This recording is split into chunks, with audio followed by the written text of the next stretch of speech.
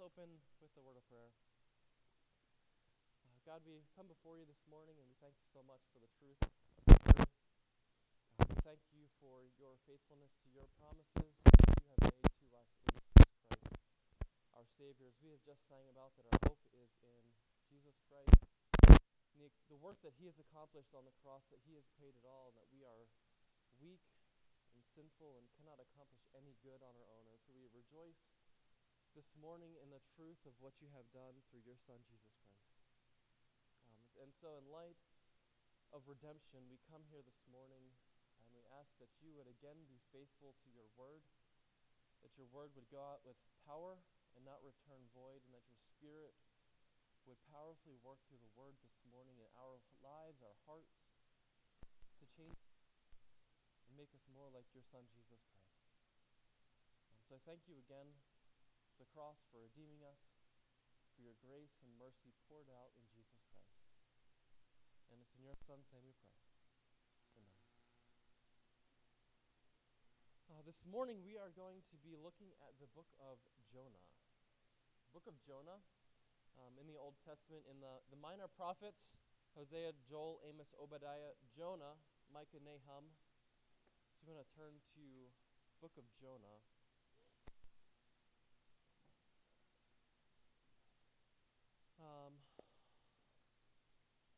Are we all familiar with the book of Jonah? If not, I might read through the whole story real quick.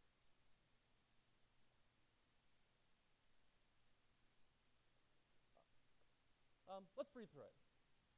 Jonah, chapter 1, verse 1 says, Now the word of the Lord came to Jonah, the son of Amittai, saying, Arise, go to Nineveh, to that great city, and call out against it, for their evil has come up before me.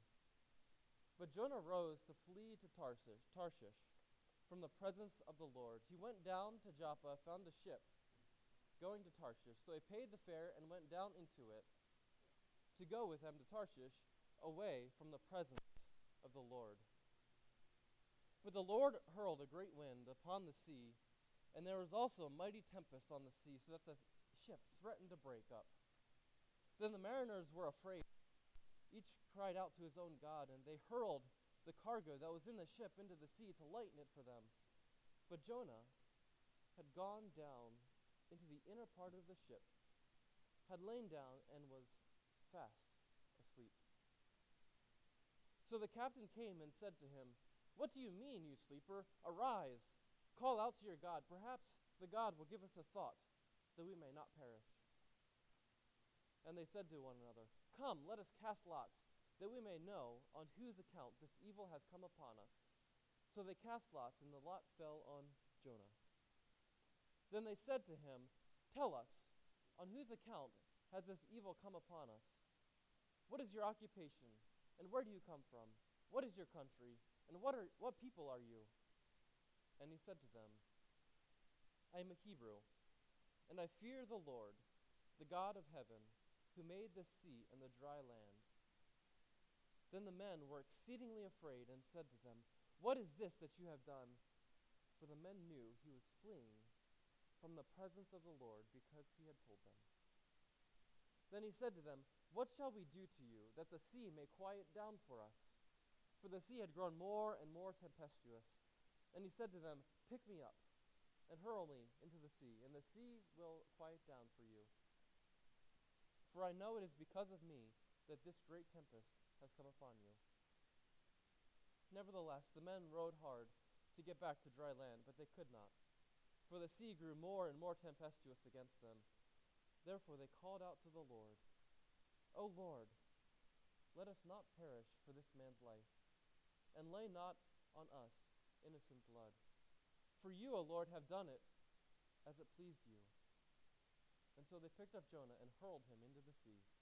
Then the sea ceased from its raging. Then the men feared the Lord exceedingly, and they offered a sacrifice to the Lord, and made vows. And the Lord appointed a great fish to swallow up Jonah. And Jonah was in the belly of the fish 3 days and 3 nights. Then Jonah prayed to the Lord his God from the belly of the fish, saying, I called out to the Lord out of my distress. And he answered me. Out of the belly of Sheol I cried, and you heard my voice. For you cast me into the deep, into the heart of the seas, and the flood surrounded me. All your waves and billows passed over me. Then I said, I am driven away from your sight. Yet shall I again look upon your holy temple? The waters closed in over me to take my life. The deep surrounded me. The weeds were wrapped around my head at the roots of the mountains. I went down to the land whose bars closed over me forever. Yet you brought me my life from the pit, O Lord my God. When my life was fainting away, I remembered the Lord, and my prayer came to you in your holy temple. Those who pay regard to vain idols forsake their hope of steadfast love. But I, with a voice of thanksgiving, will sacrifice to you. What I have vowed I will pay. Salvation belongs to the Lord. And the Lord spoke to the fish, and it vomited Jonah out upon the dry land. Then the word of the Lord came to Jonah the second time, saying, Arise, go to Nineveh, that great city, and call out against it a message that I tell you. So Jonah arose and went to Nineveh, according to the word of the Lord. Now Nineveh was an exceedingly great city, 3 days' journey in breadth. Jonah began to go into the city, a day's journey, and he called out, Yet 40 days, and Nineveh shall be overthrown. And the people of Nineveh believed God. They called for a fast, and put on sackcloth, from the greatest of them to the least of them. The word reached the king of Nineveh, and he arose from his throne, removed his robe, covered himself with sackcloth, and sat in ashes.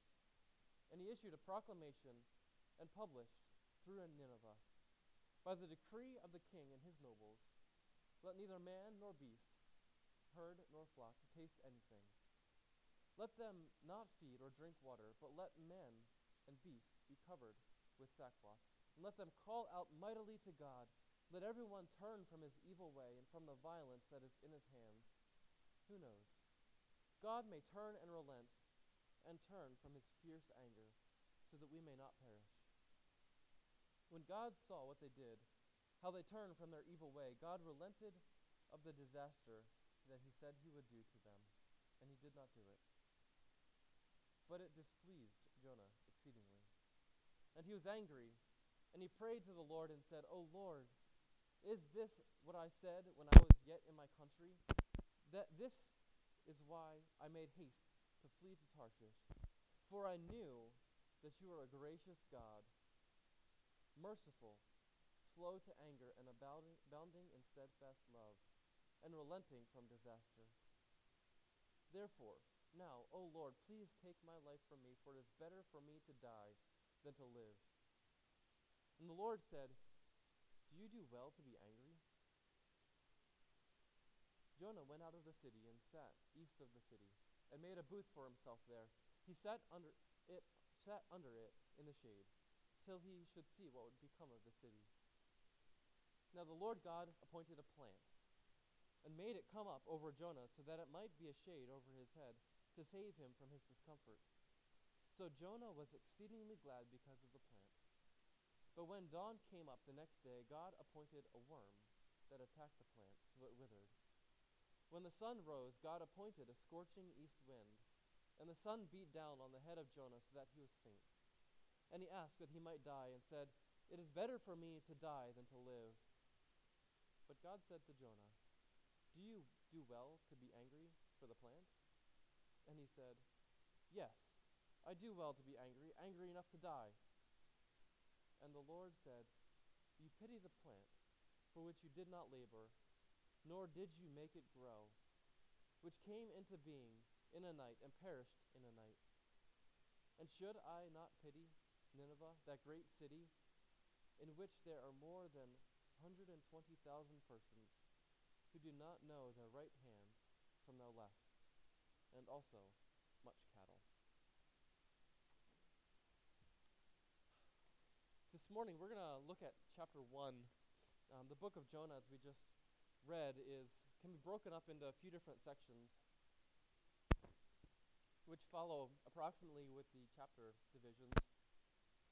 We saw in chapter 1 and chapter 3 that the word of the Lord comes to Jonah, so those are the major divisions, and in those two divisions there are two minor breaks. The first one is The Lord talking to Jonah and him getting on the boat, and then he is in the belly of the whale, and then he gets out of the belly of the whale. He then, in chapter 3, preaches to Nineveh, and then chapter 4, we have God's dialogue with Jonah over the whole thing. And so as I was studying the book, my ambition was to preach through the whole thing and give an overview of the entire book and kind of give some tools for us to study in the future. But as I began to study, I realized that was a little too ambitious of a task. So this morning we're going to look at chapter 1 and kind of give you a little background and basis for the book of Jonah, and hopefully that you can take some of the thoughts from chapter 1 and carry them through in studying the rest of the book.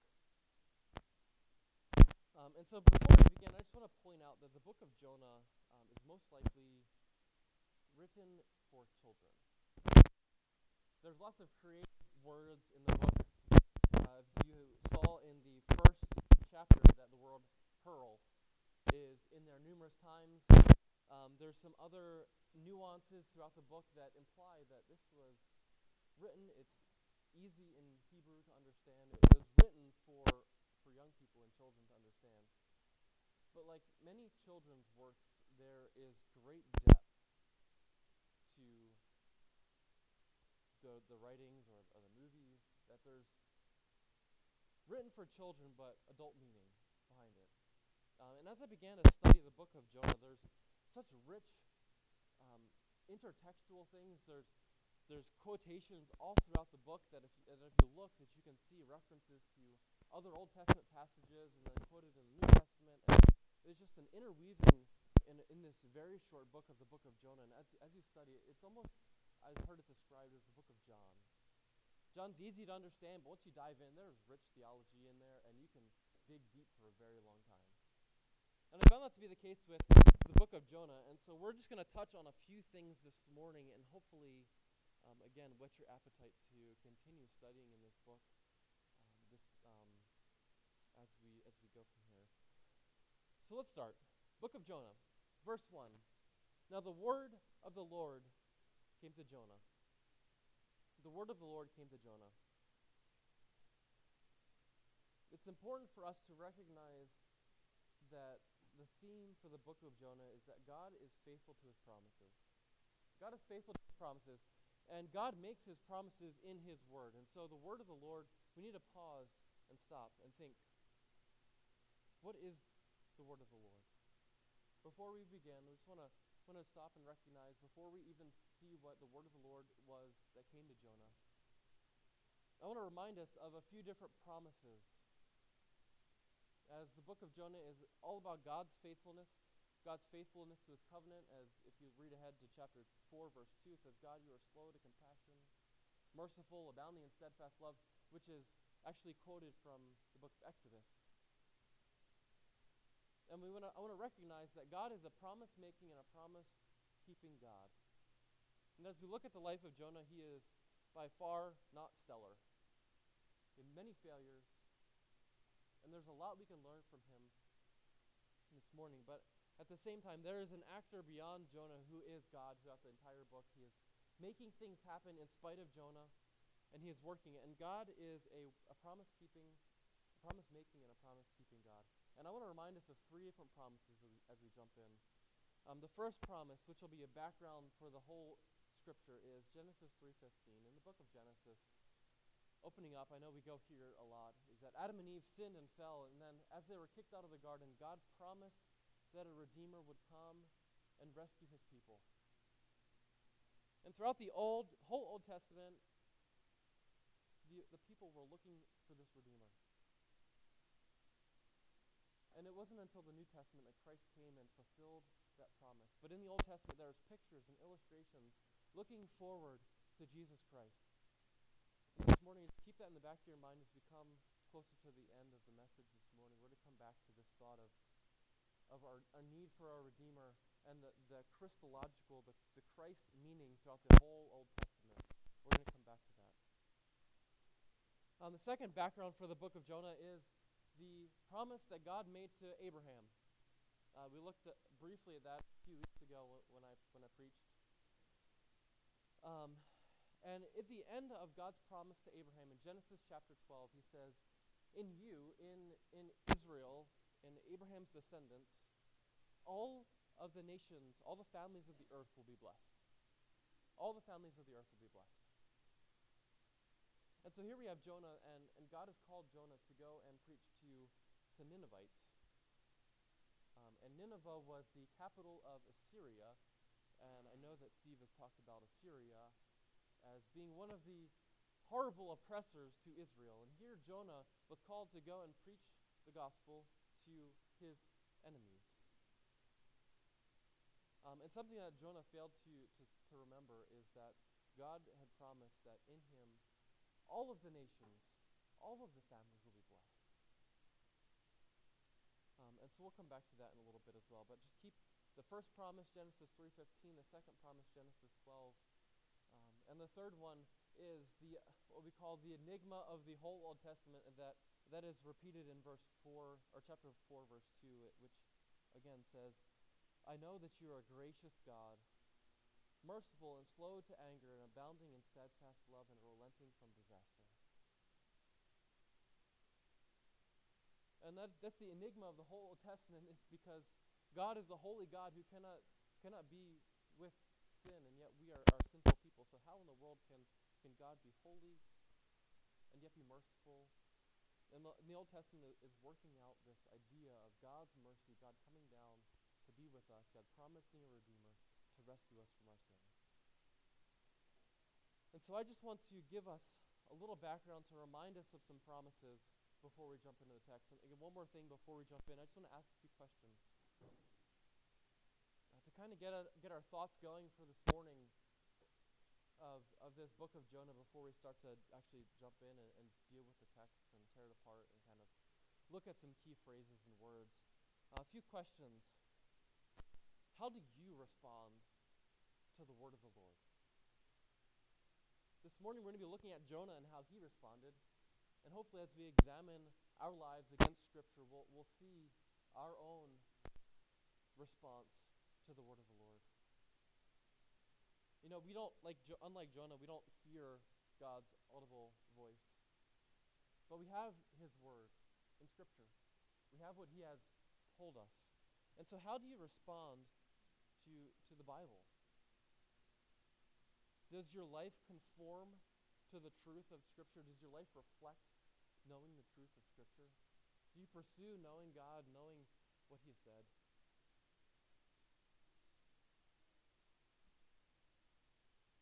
Next question. Do you know and believe in that God is faithful to his promises? Do you believe that God is faithful to his promises? And does God's faithfulness move you to worship? Does it move you to serve him? Does your knowledge of his character, that he is slow to anger in your life, that he is merciful, does that drive you to worship? Do your actions and your heart and your mind conform to Scripture as God has revealed himself? And what is your response to the truth?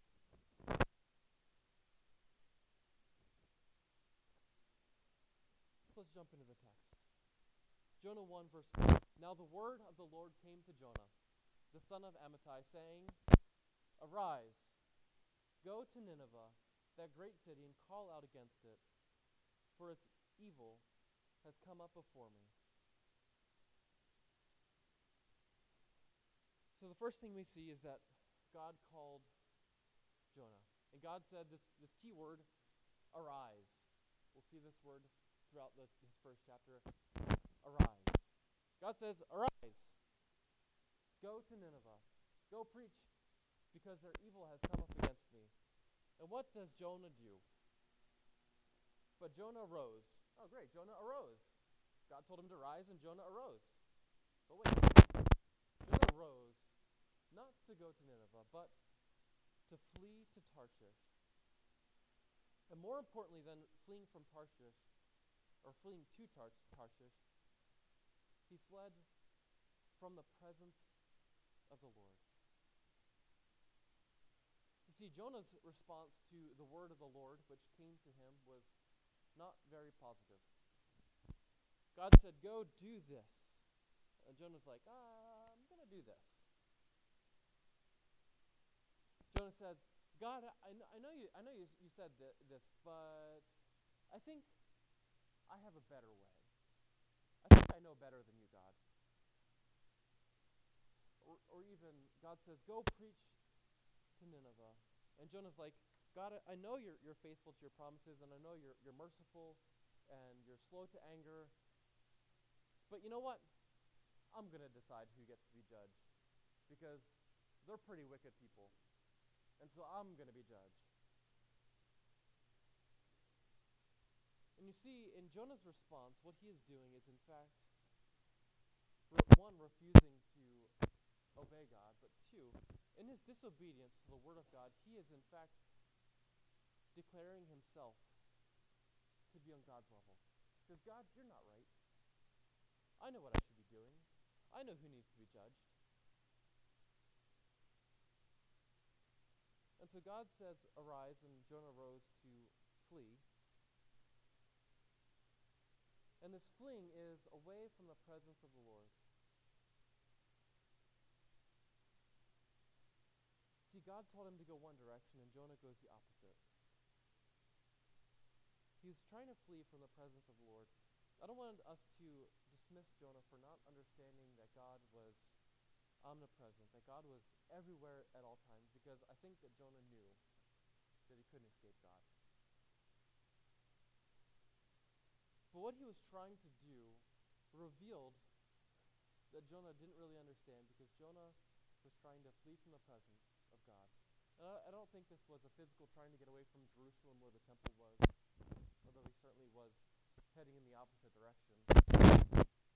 I think what Jonah was doing was hardening his heart. You see, his actions revealed his heart. And Jonah's heart is the issue, because he knew the truth. He knew that God was faithful. He knew that God would turn. But he thought that he had a better way. And so Jonah was trying to be God, and in trying to be God, he fled from God. So as we think about what Jonah had done, how often, like Jonah, do we base our decisions and our views and our desires, or base our decisions upon our desires and our views, as opposed to Scripture? Here Jonah is, the word of the Lord said to him, and he based his decision based upon what he felt should happen, based upon what he thought should happen. And I just want us to pause and think, how often do we do that? Do we base our decisions upon how we're feeling that morning because we didn't get enough sleep or because we're hungry? Rather than driving us back to the truth of God and trusting in his promises, trusting for him for strength and his grace, and instead we respond in frustration and anger, because like Jonah, we're not trusting in God's promises. We're not trusting in the truth of what he said, that he will never leave us or forsake us. Trust his promises that we sang about this morning, that he will come and save us. You see, we make our decisions based upon how we feel, or our own biases, our own opinions that we get from our culture, or that we get from reading a book, that we get from TV, or from ourselves, or from our friends. And in the end, our response to the truth of God is the same as Jonah, because in effect, we run away from God. We flee from his presence to the presence of something else that we think can satisfy us, that we think can make us happy. And so like Jonah, we disobey God, and we run away from what he has said. And so Jonah ran away from the presence of the Lord. And as Jonah rose, he rose to flee, And the next interesting word is that he went down. God says Jonah arose, but he went down. He went down to Joppa. He went going to Tarshish. He paid the fare, went down into the ship to get away from the Lord. And later we'll see that he goes down into the ship again, into the cargo hold, and actually falls asleep. But we'll get there when we get there. But the Lord's response to Jonah was that the Lord hurled a great wind. He hurled a storm, a great wind upon the sea. There's a mighty tempest on the sea, so that it threatened to break up the ship. See, God was trying to get Jonah's attention. God knew that Jonah was running away. And Jonah knew that God was in control, that God was all-powerful, that God was everywhere. And so God used creation to try to get a hold of Jonah's attention and say, Jonah, come back to me, come back, repent. Repent of what you have done, because what you have done is disobedient to me. And as the Lord hurled this great wind, it's an evidence of God's sovereign control and his faithfulness to his promises. He told Jonah to rise and go, and yet God is slow to anger, merciful, abounding in steadfast love to a guy named Jonah, who even as this storm is raging around him, decides that his way is still better.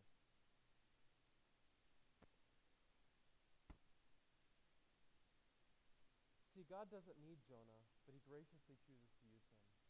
And so he sends the storm to get his attention. But Jonah's response isn't much better than it was, because as the storm was hurled, that in verse 5 we see that Jonah, his response is that he had gone down to the inner part of the ship and had lain down and was fast asleep. See, rather than rising to obedience, Jonah goes down and falls asleep in his rebellion. You see, one step after another leads to spiritual sleep. Our hearts get hardened as we make our decisions based upon how we feel, as we make our decisions based upon what we think is true, rather than the truth of God's Word.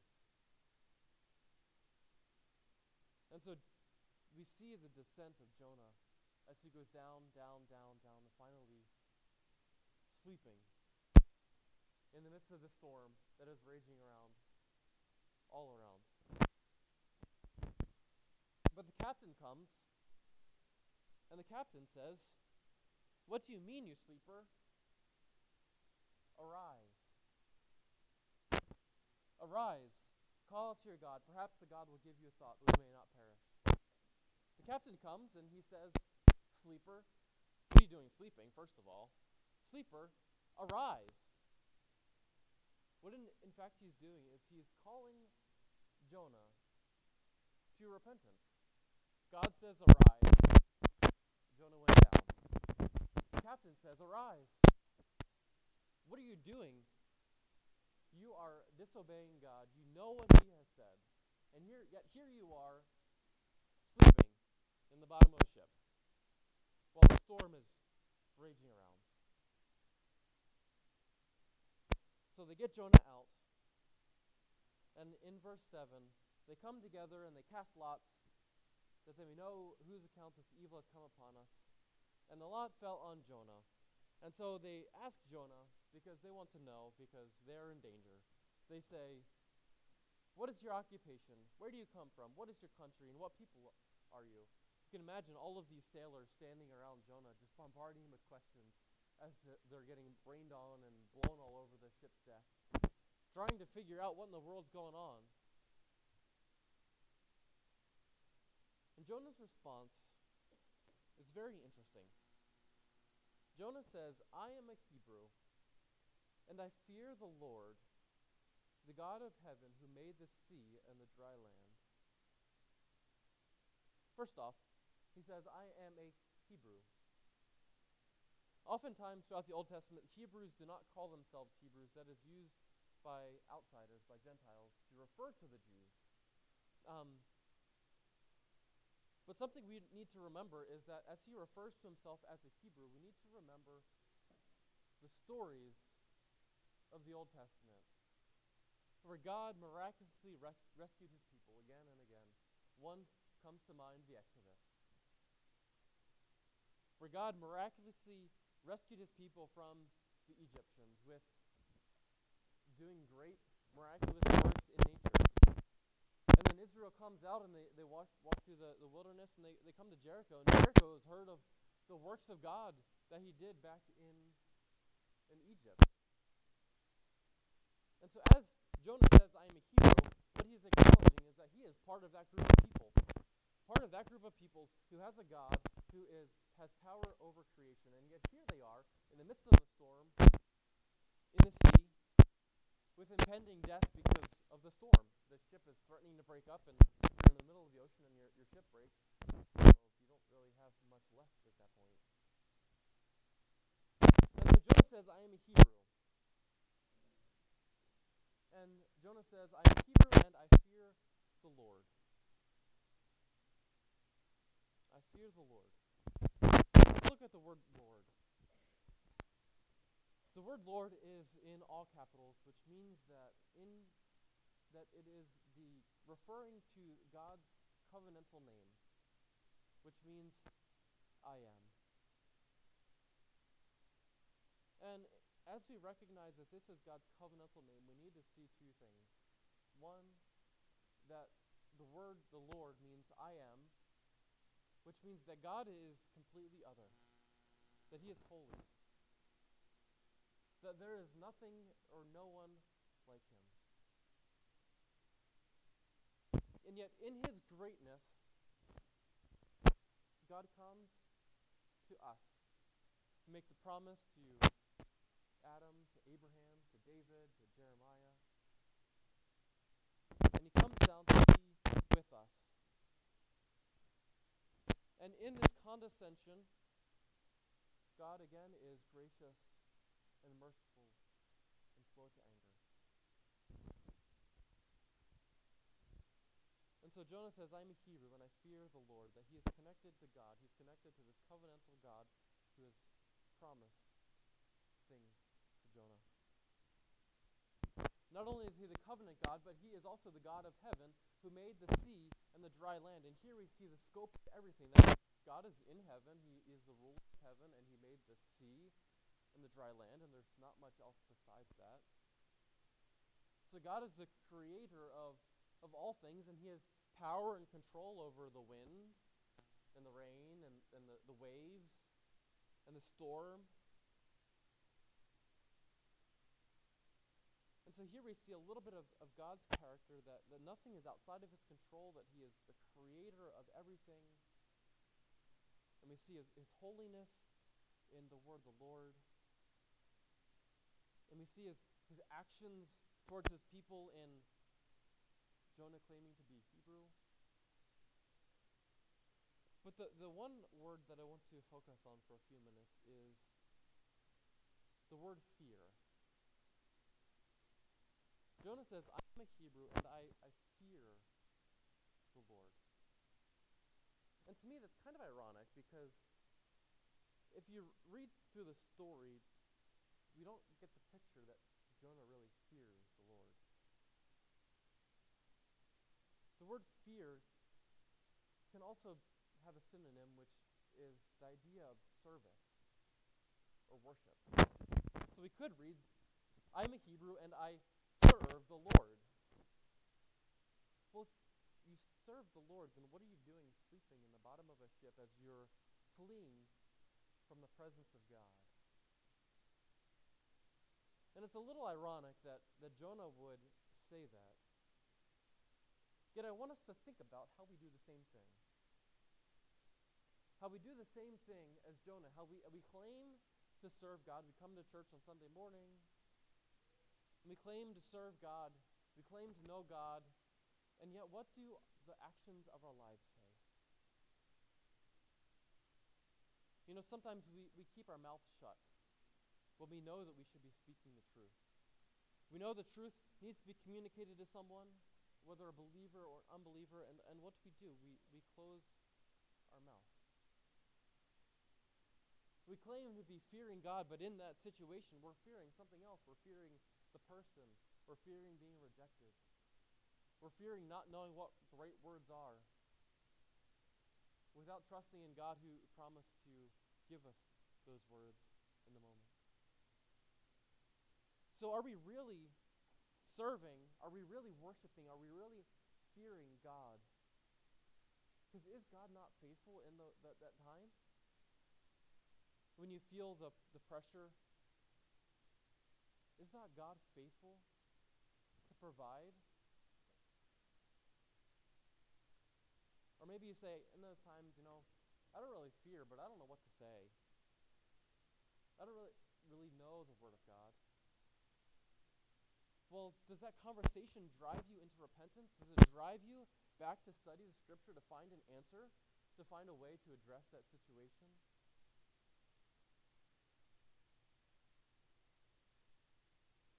What is your response when you find yourself knowing that you need to speak but not speaking? Aren't we just like Jonah, who was told to go and speak to the Ninevites, and yet didn't speak at all? And I don't want us, to dismiss Jonah because Jonah ran away, because our heart is both the same, and when we don't speak, in effect, what we're doing is running away. By not speaking, we're running away. We're saying the same thing that Jonah says. Yeah, I hate these people. I want to be God. I don't care about them. And you may say, well, I do really care about them. Well, your actions aren't revealing the truth, or aren't being influenced by the truth. So what you're really, in effect, saying is, even if you say that you care about them, is I don't care about you because I don't care that you know the truth, that you repent, that you come to a better knowledge of God. And our actions say the same thing that Jonah says.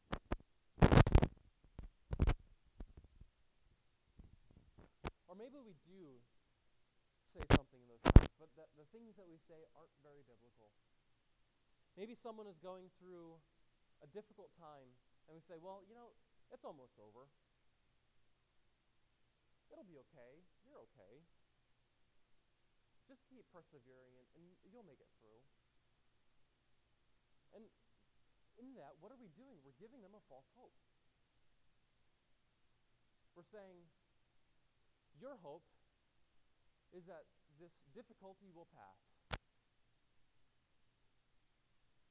Rather than taking them to the heart of the issue and saying, look, I know you're going through a rough time, but I also see that you're really being distracted by this idol that's in your life. You're being distracted by your health right now. Is you don't have health. Let's look at the Bible. Let's talk about this. Let's work through. How can I help you through? How can I pray for you? Instead, we're like, well, it's just a flu. You'll make it through. Trust till the end, and you'll be all right. Hopefully soon. And what we're doing is we're giving a false hope. We're saying that God will take care of you while we ignore their idols. In effect, what we're doing is, if you remember to last Sunday that Steve preached through the book of Psalm 91, we're saying that God will protect you. God will protect you without recognizing that the point of Psalm 91 is that you need protection in Jesus Christ. And that your hope is not that God will protect you apart from Christ, but that your hope is in Jesus Christ. And so we need to speak the truth instead of these false hopes to people. Because we need to hear that the truth of redemption is bigger than our problems that we face. That it's bigger than our idols.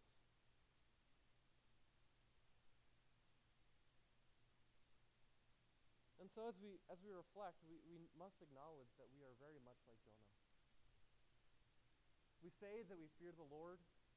We say that we fear God. Yet we don't speak, or we speak the wrong thing because we don't really fear God. We don't really know the truth. We don't really know and trust that God is going to be faithful, that God will provide, that God will be merciful and slow to anger, abounding in steadfast love.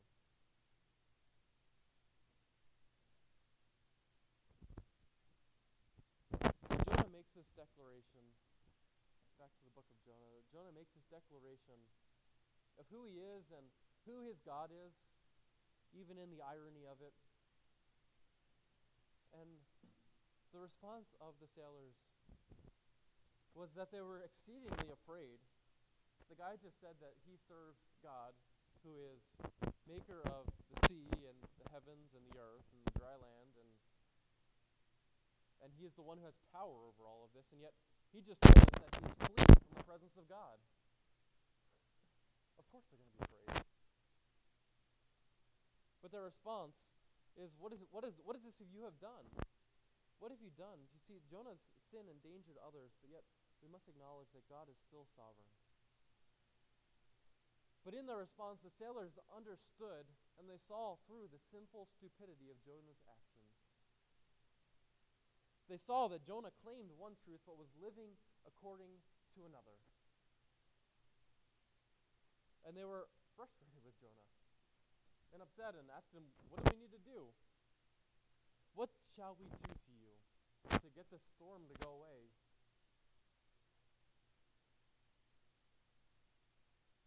And so they respond with, what shall we do? Which is an honest question. And I want to drive deeper than just what shall we do to get this storm to go away. Because if you think about it, every single person in that boat was guilty. If you think about the storm as being God's wrath and God's judgment towards Jonah because he was disobeying, the sailors also were not excused from God's judgment and God's wrath. So they were all in the same boat, literally and figuratively. If you look back, we kind of skipped over this, but back when the storm was happening and going on around, they called out to their own gods. In verse 5, it says, the mariners were afraid, and each cried out to his own God. And they were hurling cargo, trying to save himself, calling out to their own God in idolatry, in effect saying they did not know God. And because they did not know God, and because Jonah was fleeing, every single one of them in that boat deserved for God's wrath to absorb them and for them to perish in the sea. But they called out, what shall we do? Which is, interestingly, a characteristic question of unbelievers throughout Scripture. What shall we do? We've come in contact with God. We understand who he is. What do we do now? And it's characteristic of unbelievers when God is moving in their lives. And a better question to ask, or their question could be interpreted, is how can we escape God's judgment? You see, I think they recognized, because of Jonah's rebellion, that the storm was an evidence of God's judgment.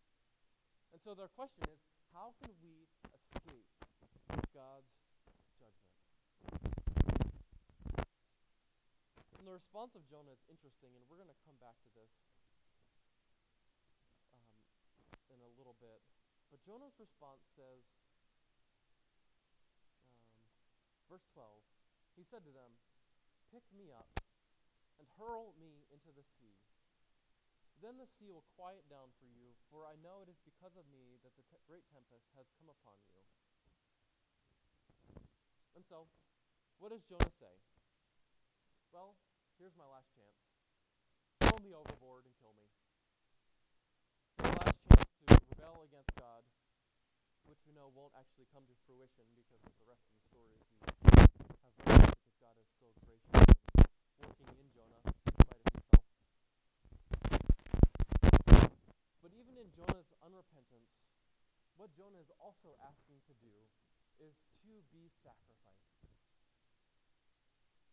See, in order to satisfy God's wrath, Jonah needed to be sacrificed. Again, we're going to come back to this and kind of dive into it a little bit. But But in order to escape from God's judgment, there must be a mediator. There must be someone to come between, to give himself, to sacrifice, to satisfy God's wrath. Again, everyone on that boat deserved to die. And so Jonah says, sacrifice me, and God will be satisfied, and you will be saved. So what's the response of the sailors? Nevertheless, verse 13, nevertheless, the men rowed hard to get back to dry land. The men rowed hard. Jonah just told them the way of salvation. Through me, throw me overboard, sacrifice me, and you will be saved from God's wrath. And what do? The same thing that we do. They rowed hard. They thought, this can't be true. I know I can save myself. If I just do a little better, then God will save me. Or maybe we recognize that we're sinful, and we recognize that we have failed, and we understand that we have forgiveness in Christ. But so often we find that our obedience must come from our own strength, rather than recognizing that any obedience, any good thing that we have, alone comes from God's grace. You see, we're just like the sailors so often. But God says this is the way of redemption. Through Jesus Christ. It reminds me of Paul in Romans 7, which says, I do the things I don't want to do, and I don't do the things that I know that I ought to do, and what shall set me free from this body of sin and death? What shall set me free from God's wrath? And he doesn't say, well, if I go ahead and try a little harder, then I'll escape God's wrath. It says, no. It is Jesus Christ. Thanks be to God in Jesus Christ, my Savior. There is no condemnation to those in Christ. And yet so often, we don't really understand God's grace. And then we say, just like Jonah, that we have a better way, or just like the sailors, we have a better way. We're gonna row. No, we're not gonna trust in you. We're gonna row to shore. But you see, God couldn't let them do that. And so what did God do? As the men rowed to get back to dry land, they could not. For the sea grew more and more tempestuous against them. See, God knew that there was only one way of salvation, which is through a sacrifice. And it's not through our own works. It's not through rowing harder. It's through a sacrifice. There must be a substitutionary sacrifice. And so after rowing for a little bit, they came to the realization that, I think God's right. There's nothing we can do to escape this wrathful storm. There's nothing we can do to escape judgment upon us. Except for a sacrifice to be made. And so they called out to the Lord, which is interesting because here we have sailors, unbelievers, calling out to God. They call out to God, and the man of God, Jonah, had not said one word to God. But anyway, the sailors call out to God, and not only do they use the word God, but they use the name Lord. The Lord. And what they were doing is, as they were calling to the Lord, they're calling to God faithful to his covenant, faithful to his promises. Jonah told them to throw him overboard and they would be saved, and a few words that God is the creator of everything and that they will be saved if they throw him overboard. And here they're playing into the very specific of the gospel. They're crying, Lord, God, be faithful. We are trusting in you. Don't hold it against us that we're going to sacrifice children, because this is what we're supposed to do. Trusting in God's faithfulness to his promises. see, they were trusting in God because they knew that God was a covenant maker and he was a covenant keeper. That as the two blessings we talked about earlier, that the Abrahamic blessing, that God promised that the truth of God would go forth, the gospel would go forth to all nations, that all nations will be blessed because of them. God's fulfilling that right here. In Genesis 3:15, that there will be a Redeemer who will come, and Jonah is not a very good Redeemer, but he's a picture of one. And again, the promise of redemption is being fulfilled in these sailors who are facing that wrath, about to sacrifice Jonah to the Lord for their hope.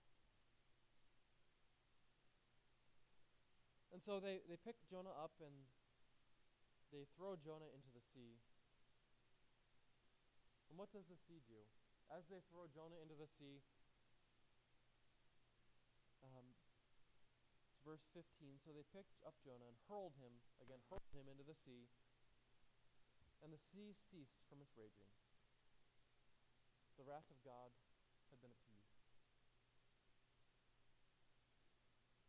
And the response of these men is that they feared the Lord exceedingly.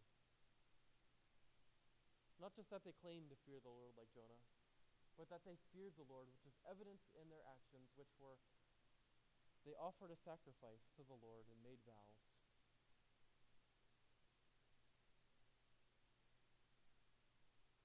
You see, the response that these mariners, that these sailors had to the truth of God, that they had just escaped the wrath of God, was that they fell down on their face and they worshiped. And not only did they worship, but their lives were changed. They sacrificed. They made vows, which probably affected them for the rest of their lives. Their lives were changed because of the truth, in response to the truth of redemption.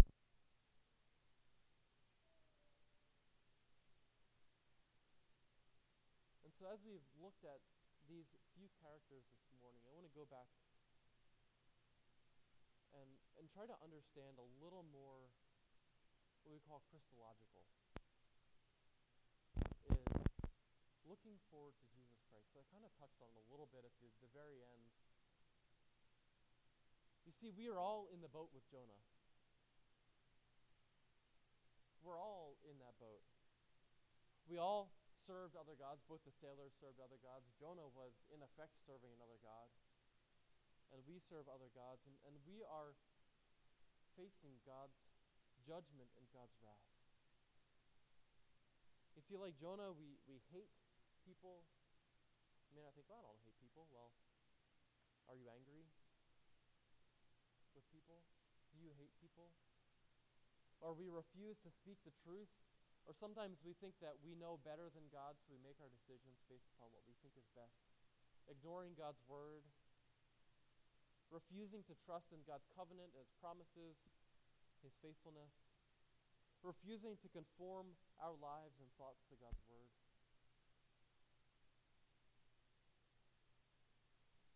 And yet, as we are in this boat with the sailors,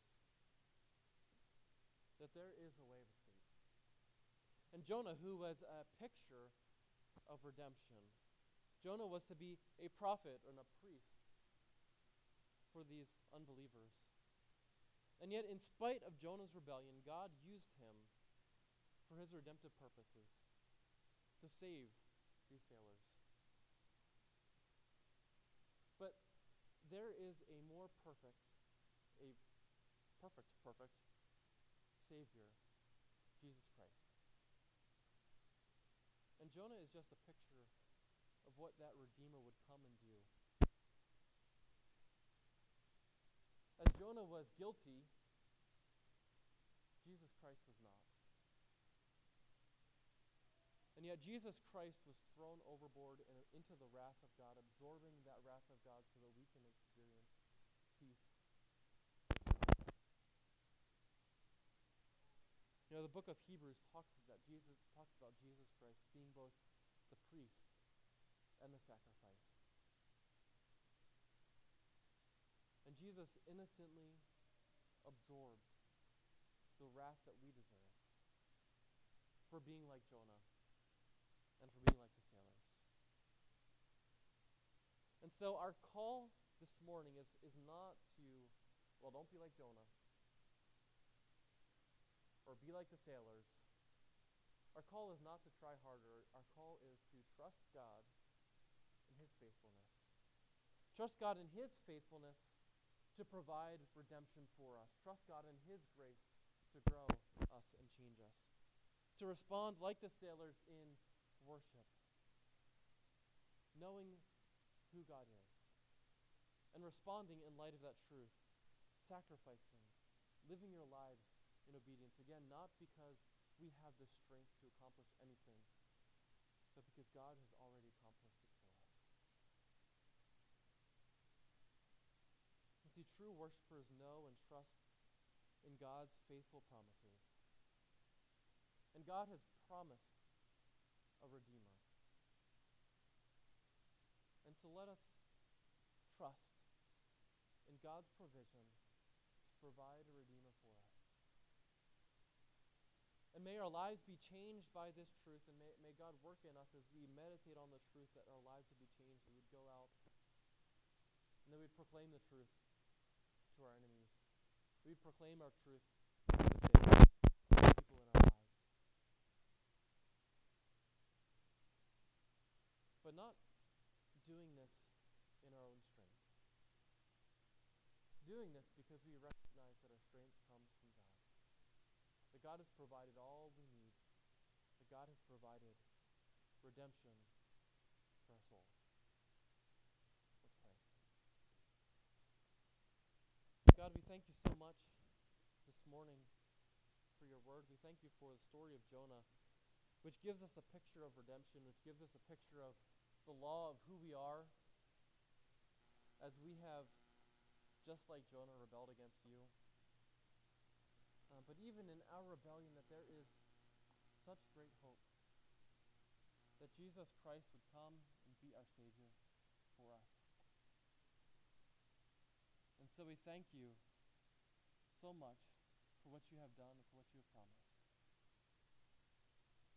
And in your Son's name we pray.